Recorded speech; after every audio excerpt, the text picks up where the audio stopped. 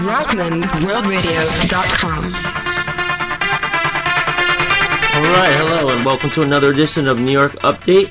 I'm Jake Jacobs, New York City school teacher, and we are a weekly podcast of news headlines, mostly centering around education and New York State, but kind of anything goes. And we're going to have a great guest today, who I'll introduce in a second. But first, I want to clear away some of the education headlines from this week since we last spoke. There was a state investigation that found Success Academy, the largest charter school chain in New York State, in violation of civil rights of students with disabilities. That was pretty interesting news. It hasn't been announced what the remedies are going to be yet, but this is definitely going to put Success Academy on their heels because there are other lawsuits working their way through the courts, which we reported on before. So we're going to keep an eye on that. Another quick one, and that is Governor Cuomo cuts school construction aid. This might get a little bit tricky to explain, but the governor is seeking to update the local property value assessment formulas for state building and renovation funding. So this is the funding that the state gives to school districts, specifically on a line item for building, construction, renovation, repairs, and it has to be used for those purposes. He's not technically cutting the amount that's being given, but he wants to update the formulas, which haven't been updated in quite a long time. And that means it's going to disproportionately hurt districts whose property values have risen over the last 10 or 20 years. They say that the funding formulas that are in use right now go back to 1980s. And so a couple examples in this Times Union piece were Long Island districts who stand to lose about 15% of their construction aid from the state, and some upstate districts stand to lose somewhere in the area of 35 or 39%. And so this is kind of like a back doorway where they're revising formulas and updating formulas, but the reality is that it's really going to pinch the schools in particular areas. And so that we're going to keep an eye on that too, as that makes its way towards the budget negotiation. And those are the big headlines. We'll get to a few more next week. But now we are going to introduce Dr. Mike Hogan, the Associate Dean at Long Island University. He's the Director of Clinical Education and Professional Certification, which is a very fancy way of saying he's the head cheese, it sounds like, in the education department, depending on whether or not people are going to get through, right, and get their license, right? I'm sure you've seen a lot of students and a lot of people getting their degrees and getting their certifications through the years. And so why don't you tell us a little bit about your position, and then we'll jump into the political stuff. Right. Thank you, Jake, and good evening, everyone. Yeah, I came to Long Island University by, in a somewhat circuitous path.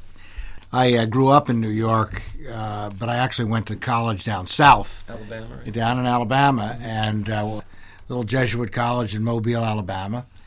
And after being drafted and spending a little time in the Army, I went back to Mobile and taught school down there, and had a wonderful time. I was very involved with civil rights, or somewhat involved with civil rights. My father certainly was, in the 1950s and 60s, and I became involved and interested, and especially in the turbulent year of 1968, did something a little bit more radical than my colleagues at Xavier High School, and headed south and went to this small school in the south and loved it. And as I say, after my time in the United States Army, I came out and went to teach school.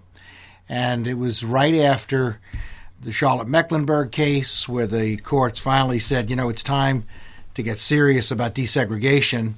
After Brown versus the board in 1954, very little was done, so the courts got serious in the 1970s.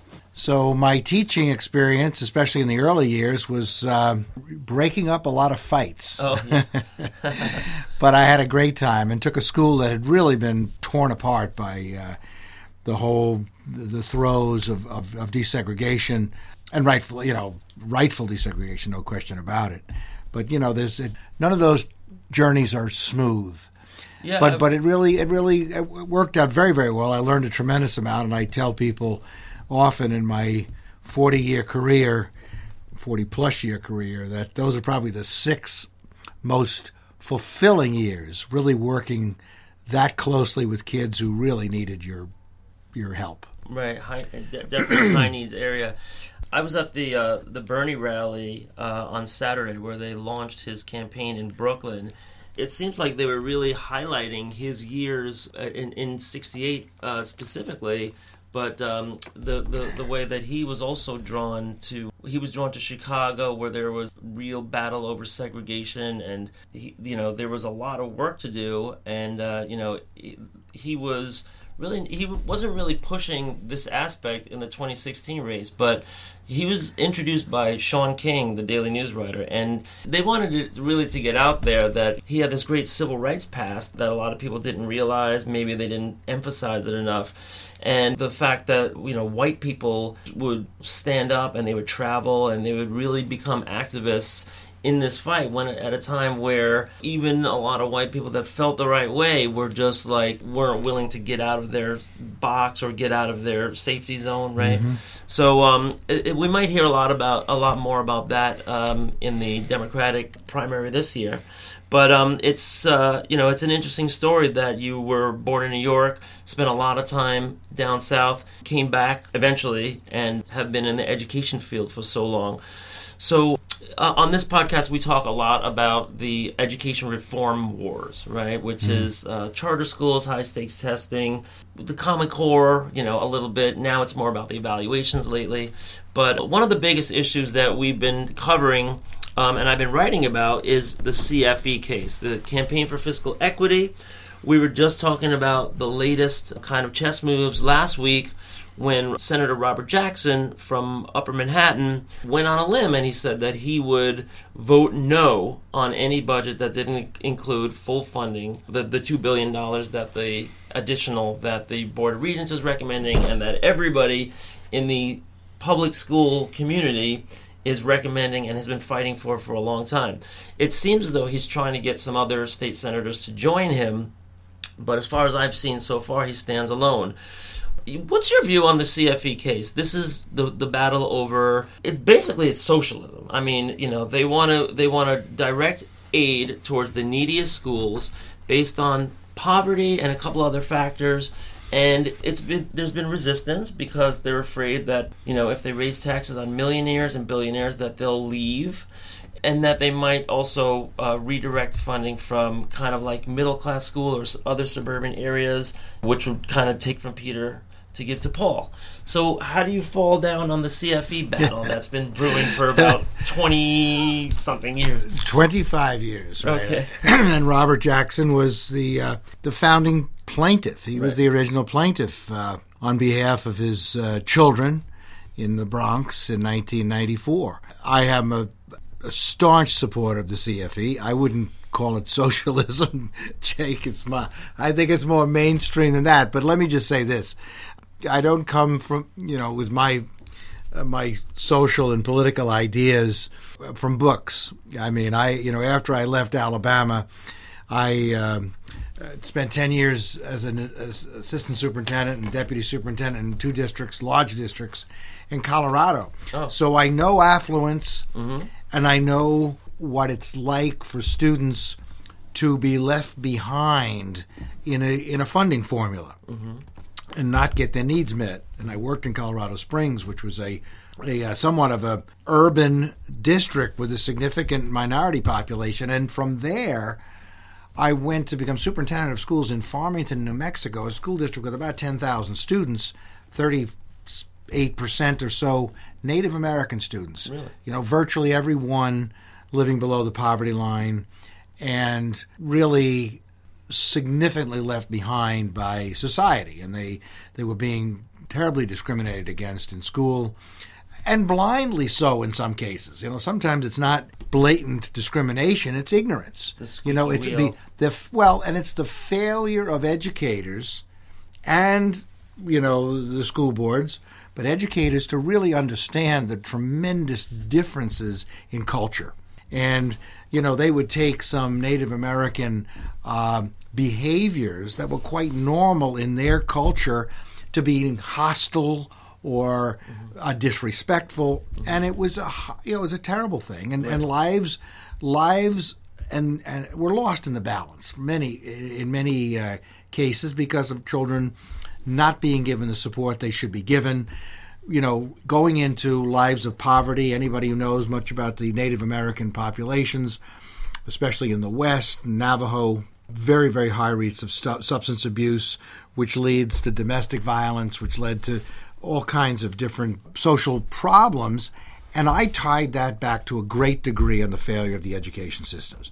So my support of the CFE is not theoretically based. It's practically based. It's based in I've seen what happens to children when they're not given the support that they need. They're not given the educational opportunity, especially in the young years, especially in preschool, where they don't get the literary, linguistic background, the foundational background, the exposure to culture, and, as well-meaning as the community might be, that leaves those kids behind. And you can do all you all you can possibly do, but the bell curve will show you, only a certain minority of students are going to get through having suffered that deprivation. Yeah. And so the CFE addresses poverty and high poverty schools, and the formula was structured to bring more money to those schools because they have higher needs. I would argue that the CFE doesn't meet the needs, even if it were fully funded, which it's not. That formula needs to be adjusted. Okay.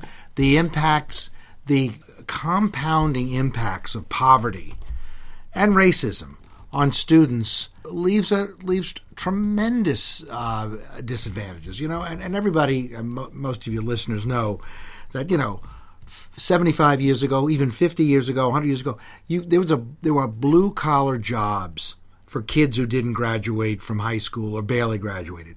Those jobs are few and far between. Good jobs, allowing somebody to enter the middle class and have a home and a car, educate their children, and give them the things they need to have. There are a few jobs out there that allow that don't require college degrees and professional degrees. And as a result, our failure to really give high-quality education to every kid is severely impacting those children and ultimately the economy of New York and our country. Yeah, so I agree. I think that it's not only an investment in future generations or this immediate generation, but it's also economically backward thinking, because there's going to be more societal costs to not having these kids being put right into the careers and professions that we have a need for. Instead it's going to be really competitive over a number of low-skill, jobs instead of, preparing them and pushing American competitiveness, pushing forward. So let me ask you specifically within the CFE funding. I know that, poverty is one of the main factors in the current funding formula, and there have been attempts to take that out completely and replace it more with enrollment, kind of like the rate of enrollment, right? Like how fast a district has grown, over a specified time period. The number of English language learners, which is a little tricky because you have different countries of origin, and sometimes there might be legislation that's targeted to give aid to a specific constituency, wink wink, over another, and so we see that at play. So what's your feeling about, for my money, I would like them to fund the first year in the current formula, just so that we don't have to fight about it. And then in the next year or two, when the rest is due, we can maybe, make some changes to the formula. But for the immediate, I'm fine with the poverty formula, because if you get that first year installment, it's going to go to those same kind of schools no matter what. And I feel like they've used the changing of the formula as a delay tactic or a stall tactic, to prevent paying. So what's your view of the formula and how it should change? Well, first of all, I think the poverty index is very, very important. I mean, extremely important. And it frequently is hand in hand with the ELL, the English Language Learner issue as well. Yeah. And, the more poverty concentrates. If you have a 10% poverty in your district, there's going to be a lot of integration of poor children with middle-class children in middle-class classrooms. And research shows that integration in and of itself is a powerful part of a learning tool. So, but when you have high concentrations of poverty, right, there's a multiplied negative effect. Right. That's one point that I want to make. Good point. I also want to make some, at least from my perspective, again, having been a school teacher, a school administrator, and district administrator, and finance director for 10 years, pouring money at a school without accountability is a recipe for trouble. Most superintendents are not equipped. Right. They're not equipped. They're not prepared to really, and I teach school administration, I teach law, I teach finance and leadership, so I speak from experience both practicing and in the classroom. It takes a tremendous amount of training, and I think that the state really needs, and the State Department of Education, and I'm serious about this, needs to have a cadre of experts who can help school districts, especially high-need school districts, to spend money effectively. And I know there's some criticism. I know that people would say, well, this oversight is, more a big brother. I'm telling you, everybody needs oversight to some extent. There has to be oversight. I would not just pour $2 billion into school districts without saying, listen, here's where we need the money to go. We need smaller class size in grades 1 through 3. We need more social workers. We need more nurses. Counselors, clinicians. We need counselors. But you can't just hire them. I know for a fact that in some high-need school districts, there's some serious corruption. There is a serious lack of accountability. What happens in some school boards, it doesn't happen in Rockland County or in perhaps your listening range, but I know there are school districts that, by the very fact that they've been neglected, they have developed some very corrupt tendencies. Yes. And there's a tremendous amount of nepotism. Mm-hmm. And that needs, when I was hired by a school district that had some serious nepotism, and it took some pretty strong, words from a young superintendent to say, hands off, school board. You don't call up a principal and ask for favors. You don't call up, the personnel director and ask him to hire your brother Vinny. Yeah. That shouldn't, and you need to hold people who have specialties accountable, psychologists and social workers, to make sure that the work is being done, that there's outcomes. Right. We pay, and I'm somewhat of a fiscal conservative when it comes to this. I think we need more money in high-need schools. Mm-hmm. I'm not so convinced we need money in our affluent schools. A, they have capacity to raise money locally. And B, I taught, it's an interesting sideline. I was teaching school finance to ladies and gentlemen who wanted to become school administrators, and I happened to be teaching it in a very affluent school district in Westchester. Mm-hmm. And I won't mention the name. But one of my students said to me, Dr. Hogan, I'm going to be gone for the next 2 weeks. I said, oh, gee, where are you going? He says, I'm going on a trip with the students. And I said, oh, gee, where are you going? He goes, we're going to Paris and France and probably I think we're also going up to Rome and up to Florence. And I said, how sweet is that? We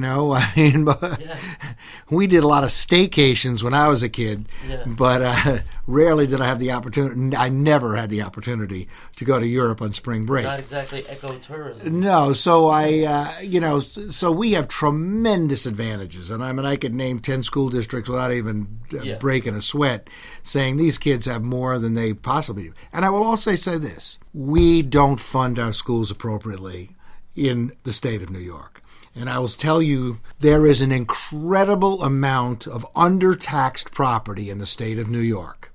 And the middle class in Rockland County is overtaxed.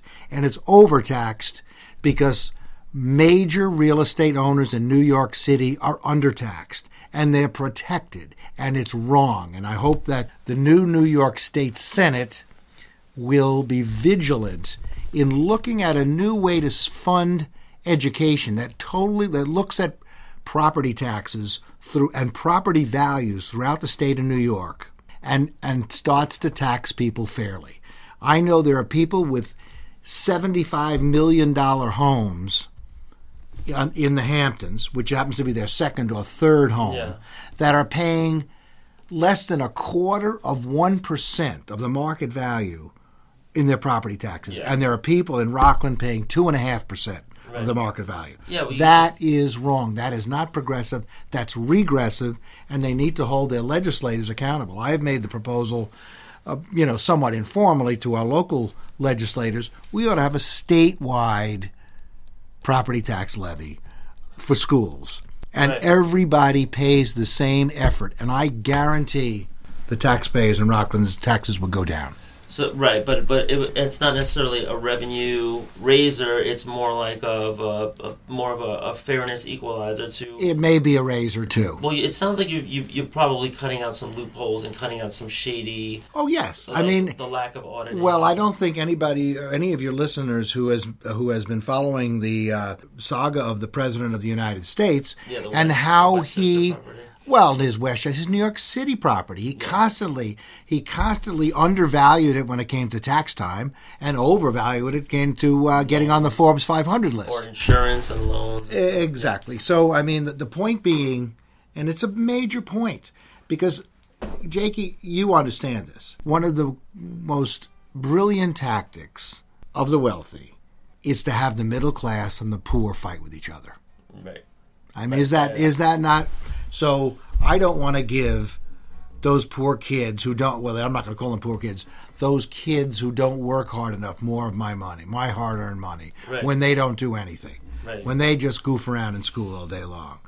Well, in their $100 sneakers. There is some racism that creeps in, but if we all... But it's fed. If we all agree on the theoretical platitude that education is the great equalizer, and that you take a young baby that could be anything, right, regardless of what their station is in life, and that if they just had a fair, decent, sound public school there, ready to take them from kindergarten on up or pre-K on up, that they could be the next Steve Jobs or whatever. That's what we need to do. And so the fight over the CFE, I mean, where it kind of dies is when you ask how is it going to be paid for. And you brought up a really great way to kind of look under some rocks and find money. I've spoken to a number of state senators and assembly, and everybody seems to have their own little kind of money raiser, specifically talking about CFA, something that we can do. For example, David Carlucci says that we can speed up the unclaimed lottery fund that would make millions available a year earlier. I spoke to Jessica Ramos. She said, why don't we disallow the gambling deduction? You know that if you lose money gambling, you're allowed to deduct. I think something as high as $90,000. It's crazy. We've heard other things. We've heard the bring back the commuter tax.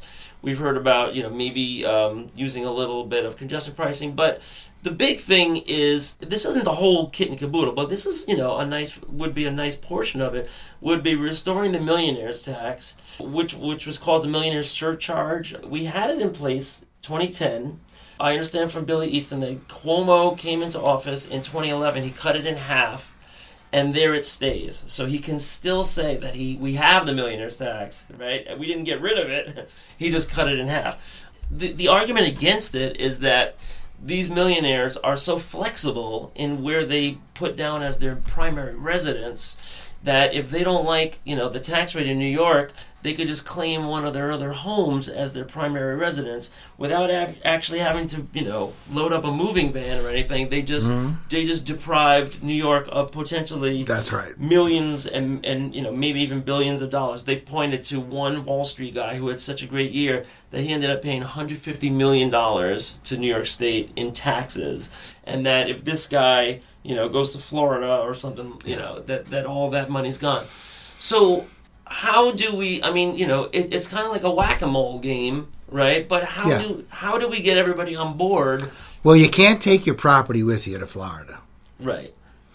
I mean, this is heresy, but I'll say it. If you're getting a New York State pension and you just, it's tax-free right. in New York, I think when you leave the state, maybe there ought to be a 2, 3, or 4% tax on it. Okay. Because you're not putting your money back in to the system in New York. That's in effect paying for that pension. Right, time. and that's something that that's something that Cuomo's Excelsior plan looks at, right? Whether or not the recipients of the state aid for college tuition actually stay in the state. But let's talk big money, Jake. Right. You can go to the Empire Foundation and look at, and I'm not talking about the average teacher who puts in 35 years, and gets a $60,000 a year pension. I'm talking about people retiring out of some of these hospitals getting $300,000 and $400,000 a year for the rest of their lives. I want to know where they're living and whose taxes and what kind of tax rates they're paying. Like COOs and CFOs. Yeah, there are every year in the state of New York, you've got literally an additional 2,000 or 3,000 people retiring on pensions in excess of $100 million from the state, and $100,000 a year from the state of New York. Right, tier one people. I'm just saying, So, and I'm not suggesting we're punishing anybody, and I don't think that's right. People paid their dues. Although you can do a whole other show on public pensions and clawbacks. Well, not clawbacks. Well, you're on the other side of the ledger. I was very active in the teachers union when I was in Alabama, and rightfully so. They're very poorly paid, but. Yeah, I didn't even know they had a union. Well, it wasn't. It was an association. Okay. And I could give you a whole nother show on how union leaders have betrayed their own members with shenanigans. We speak about it. We've all heard, power corrupts and absolute power corrupts absolutely. So everyone out there, every school teacher, every person out there, hold your union representatives accountable at all times because, they deserve it and they want it. Right, and vote. The UFT elections by mail are coming up any day now, and there's 80,000 school teachers, only somewhere between 17 and 25% vote. I think it was 23% last time. Comes up every 3 years. We could probably do the whole show on the CFE funding. We do need to pivot away because there's so much more I wanted to ask you about. But really interesting stuff. The only thing I would add is that if the state is going to put in so-called experts, I would like to see, I agree, I am kind of like, whatever is economically feasible and conservative, fiscally responsible is giving the taxpayer a return, I'm for. I would say that, we have to be careful because there is patronage and nepotism in the districts, but then if the state is putting somebody in there too, a so-called expert, I would just hope that they are proven at what they're being put in to do, as opposed to somebody like Kathy Black or some of these cocktail parties. No question about it. No, you don't want a bunch of folks getting $1,000 a day per diem to donors you have a very significant and quality retired superintendent contingent and principal contingent that people who have really done a great job in their careers who could serve not as big brother but as someone who can hold people's hands and say, gee, I work a lot with school districts. Jake, I work a lot. I work with South Huntington and Glen Cove, Hicksville, Deer Park, districts that have a lot of diversity, a lot of high needs children, a lot of English language learners, and I'll take South Huntington for example. They are a tremendously high school graduation rate, high Regents passing rate, and they've done it with hard work, with dedication, with really good leadership, and a really fine teacher force that has been empowered by the leadership. And that formula needs to be taught to people. Because, again, I was a superintendent. I had, 1,000 people working for me, maybe more. I was a kid. I mean, and I didn't have that experience that I have now, about ask questions first, listen. The first thing you should, the first thing any any administrator ought to do for the first month of their job is shut their mouths and listen to people. That's what are the issues here? What's working? What's not working? And the smartest move I think I ever made when I was a superintendent is I had just had to remove a principal, and I went into the faculty meeting, and the faculty looked at me and like, okay, where do we go from here? And I said to him, you tell me. I said, we have some of the lowest reading scores in the country. I'm not a reading expert. You are. You tell me what reading system will be best suitable for our kids, what it's going to cost to train you, what it's going to cost to implement, and I'm there with you. Because there's nothing more important, but you're the experts, I'm not. I'm the facilitator, you're the expert. Yeah. And that's what teachers want to hear, that they are experts. And so, the worst thing you can do in a school district is pound people down, from the top down, take away their sense of accomplishment, fulfillment, and just make teaching a grind. Well, that's you've seen it. Where we're at. You've seen it, and you've seen what happens to the results in the classroom. We do. New York City is like a district like no other. Yes, it is. Like, the possibility of being able to talk to somebody in charge to affect change, it's near impossible. And, I did meet Chancellor Carranza back in December, and I did offer my expertise. Right. Yeah. I'm sure my phone will be ringing off the hook, but he's a young guy, and I like him. He's energetic, and I've heard he spends half his day out in the schools visiting and so forth. But when you have a district that big, you need good lieutenants. Yeah. You need to find the best people, not the smart Alex that come out of Harvard or wherever the heck they come out of, but really good people who have been in the trenches, who know how to communicate. Yeah, that's the key. I look for a proven track record, right? Yeah. A principal that has run a great school for a number of years and had, maybe assistant superintendents that have turned districts around. Somebody with a track record, right? And now you find a track record, you ask the people who work for them. Right. If they'll tell you. Just in the interest of time, we should probably just leave that. Sure, there. Absolutely. There's a lot of stuff going on right now. Just in the last couple of days, where the governor wants.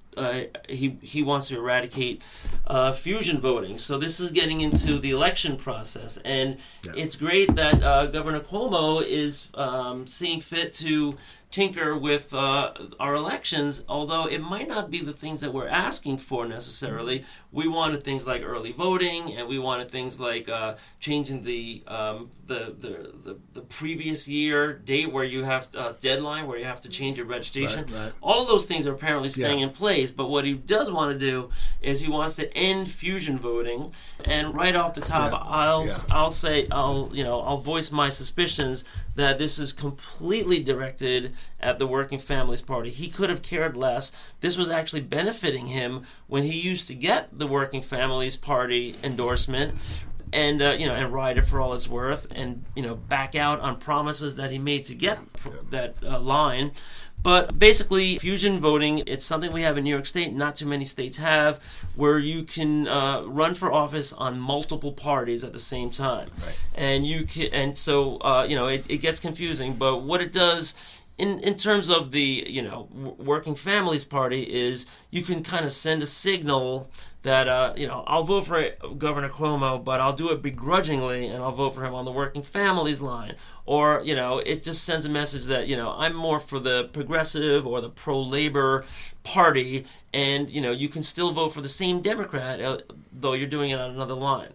The downsides of this is that there's all kinds of tomfoolery going on, right? And shenanigans where people have been arrested for promising, the line. I think it was the conservative line or the independent line, and quid pro quo, and all kinds of fraud, and you can imagine. But if we do away with it overnight, I think we need to discuss what the new role of the Working Families Party might be. So let me tell you where I come down on this. This came up in October. As you know, I'm on the New York State Democratic Committee.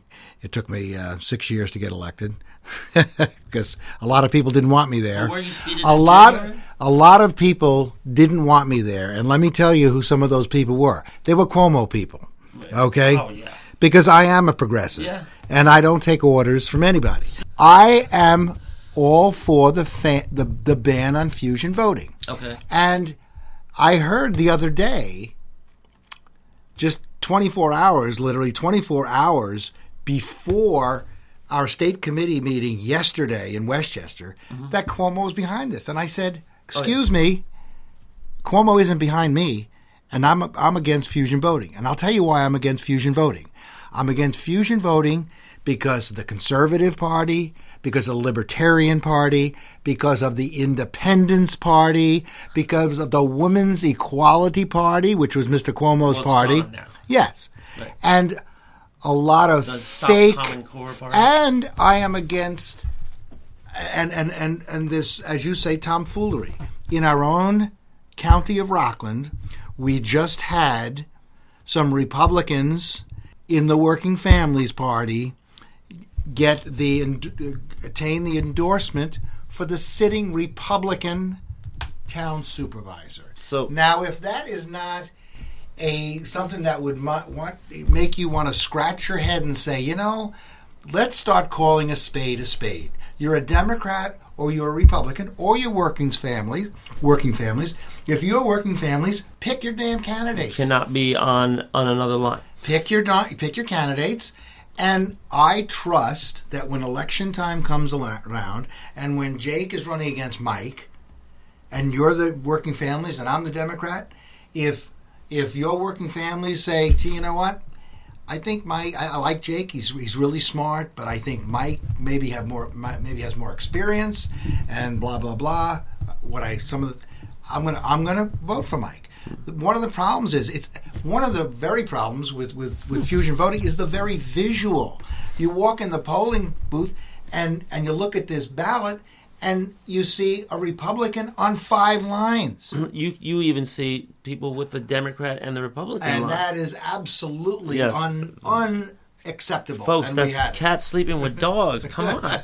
I know some Republicans, they're really nice people. And I know a lot of the Working Families people too, and that is regretful. I had a very, very constructive discussion with a gentleman from Brooklyn yesterday, who said, "If we don't have the Working Families, we will." I said, "Wait a second. What will they do? What will we do?" I said, "Doug, wait a second. You mean a Republican's going to win in Brooklyn, in Brooklyn Heights? I don't think so. They're not going to win in Park Slope. No, you're going to have a fight between 2 progressives." And one might be a Working Families, and one might be a Democrat, and let the best progressive win. Right, but in general, let me also say this. In addition to this, and there's a very important concept that's being discussed more, and that is ranked choice voting.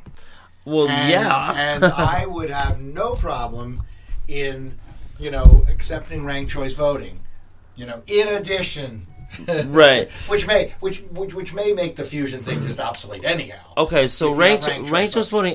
So I spoke to a couple of people out of San Francisco where they've had it for a while, and they say that after a while there are some schemes that do develop out of that too. Yeah. And so it is kind Nothing's of like foolproof. Right. Nothing is foolproof. But here's the thing about the WFP is that the WFP actually. They're a third party, but they're really Democrats. They're really progressive Democrats, Right. and they kind of work as a shadow Democratic Party. They're taking over the Democratic Party now, Jake. And that's an interesting thing, right? Because Cuomo might be in a lot of areas like Brooklyn, he might be bringing more progressives into the Democratic Party for the takeover that he might not want to see. But that goes district by district. The thing about the working families is that they you can have it both ways, because what they do is once they have a great primary and they really pushed the mainstream Democrat to the left, then they back away, right? They use this kind of fudging system where they replace the candidate's name on the working families line with like a lawyer in Schenectady, and it ends up so that they never have to play spoiler. Right. In the new system, right, what you're saying is great. You can vote for Mike, you can vote for Jake, but if you split the Democrat, the leftward vote, and you end up, in some cases, handing it to a Republican. And that's what the working families has always said that they would never do. Right, and that's so how do we deal with that? Well, in October, I went to my first state meeting, and it was a disaster. It was it was a horror show. It lasted 15 minutes, and some would say that committee in October was controlled by the conservative Governor Cuomo. Right. So this is the New York State Democratic Committee. That's correct. You were just elected, and you go up for your first meeting. Right. And this is kind of a committee that's in rebuilding mode, I would say. Oh, absolutely! It's like every good Democratic Party in this, group in the state of New York. I mean, as some of you listeners might know, I'm the chair of the Orangetown Democratic Committee, and we have the best committee. It's a progressive committee. But it's not only progressive, it's transparent. Right. And people have a voice. Right. And there's no funny business. I mean, some people like me, some people can't stand me. But I do my very best to open up the forum at all times to make sure the voices are out there. Mm-hmm. And people say, you shouldn't allow this, or you shouldn't allow resolutions to come from the floor during a meeting when nobody's, we haven't had a chance to really research them.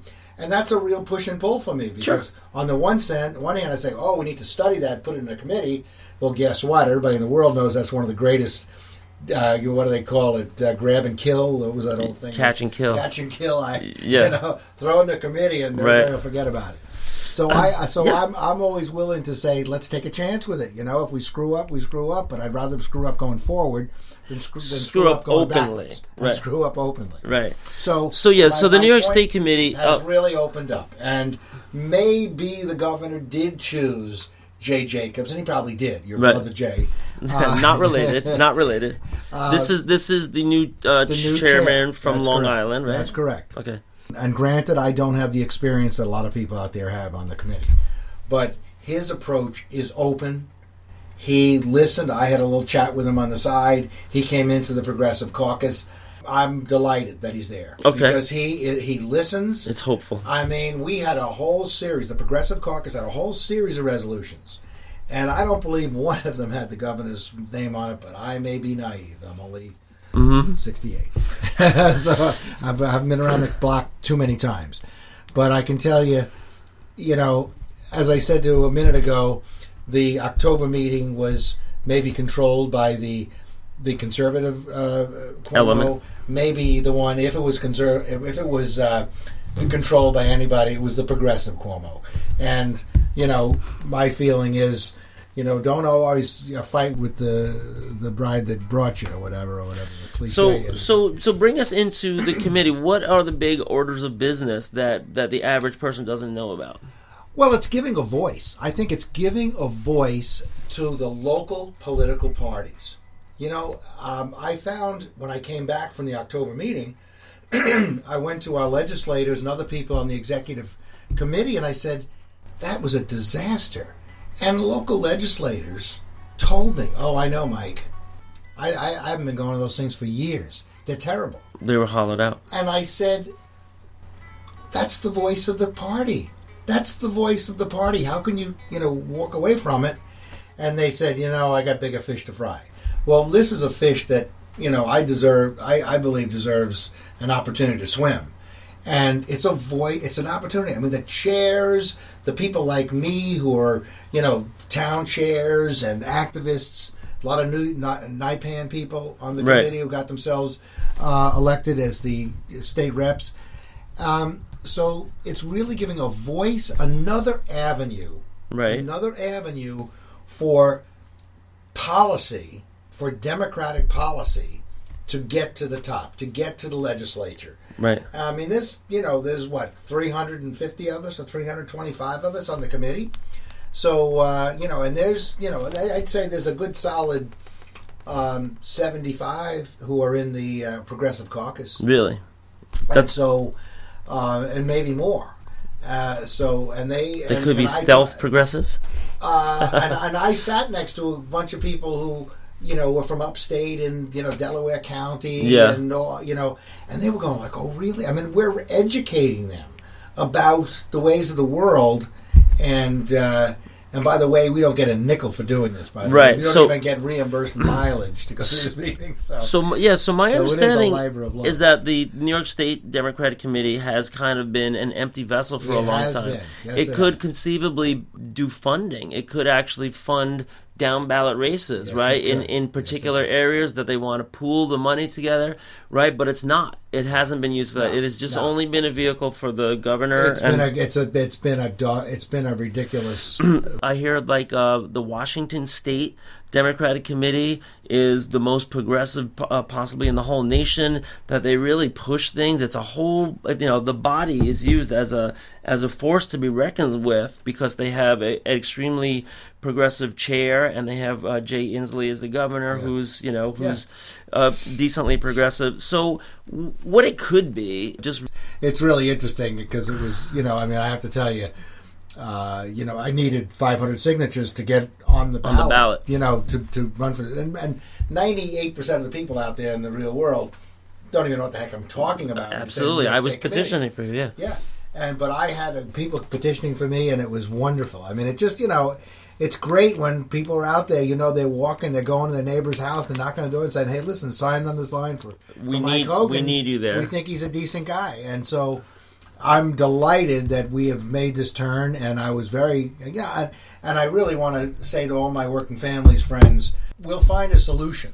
And that's what I said to Jay Belanca and this gentleman from Brooklyn yesterday, and some of the other leadership. We'll sit down and find a solution. We've got to be fair. I mean, we can't say, okay, no fusion voting except for working families. That will not work. Right. No. But there is I'm sure there's a way in which we can, because the ballot is, I know people who say, gee, I'm independent. I don't want to belong to a party. I belong to the Independence Party.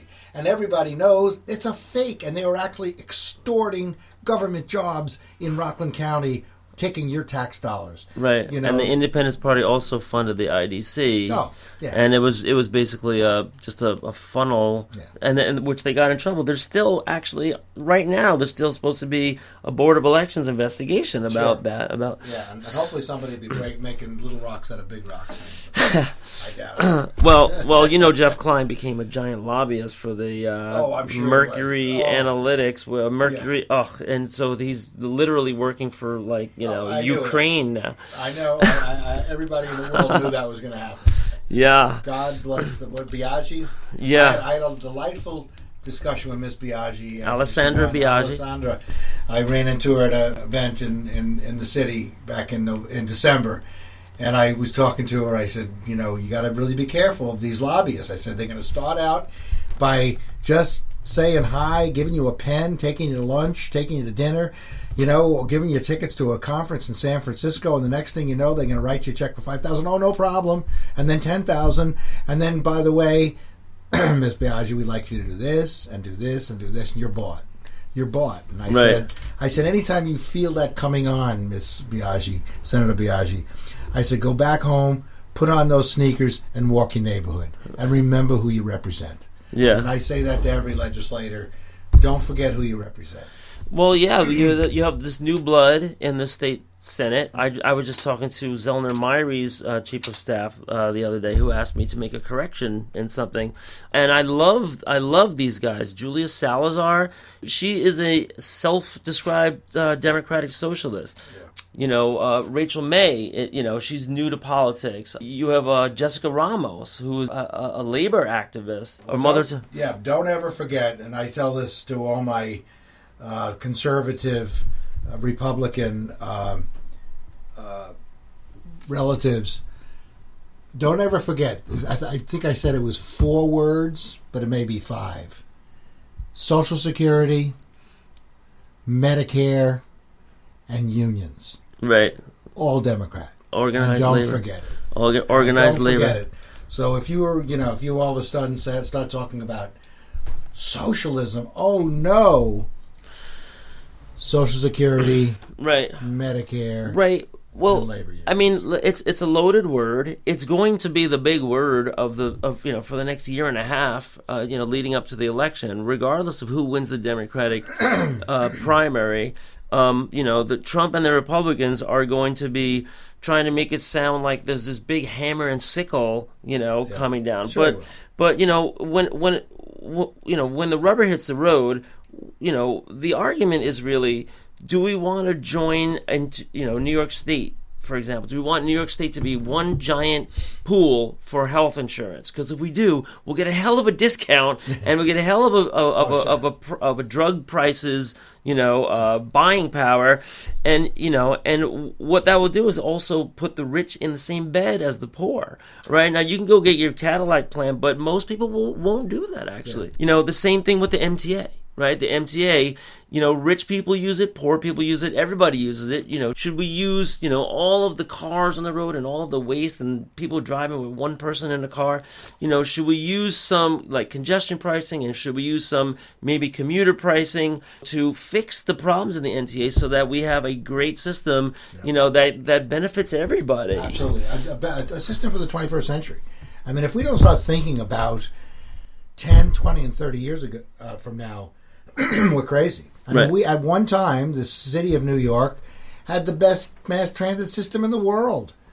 From subways to trolleys, and we allowed them to take play second fiddle to automobiles because of the automobile lobby and the oil and gas lobby. Yeah. And it happened right out. I mean, they ripped up the railroads and they built the Long Island Expressway. They owned this country for a long time. I'm sorry. Yeah, Robert Moses, right? Yeah. And that's why education is so important. And I preach to those new teachers all the time. Every single teacher should be a civics teacher and teach the history of this country and how it was built and why it was built the way it was, right? And how it's eroding because we're allowing a very selfish few to control us, control our brains. Control the consumer options that we get. Yeah. Right? I mean, if you wanted to buy an electric car right now, you have very few options, very few affordable options. Yeah. Right? I mean, there's nothing on parity with like a cheap Honda or Toyota, or a Hyundai. So even if you wanted to do the right thing, there's like a price barrier, and that you can't get over. Yeah, well, we're going to wrap up. So we want to thank Mike Hogan. Mike, hopefully you can come back. Thank you, Jake. So for New York Update, this has been Jake Jacobs. Join us next Tuesday at 7 p.m. And as always, you can catch our archives at newyorkupdate.org. So we'll speak to you again, and sayonara. RocklandWorldRadio.com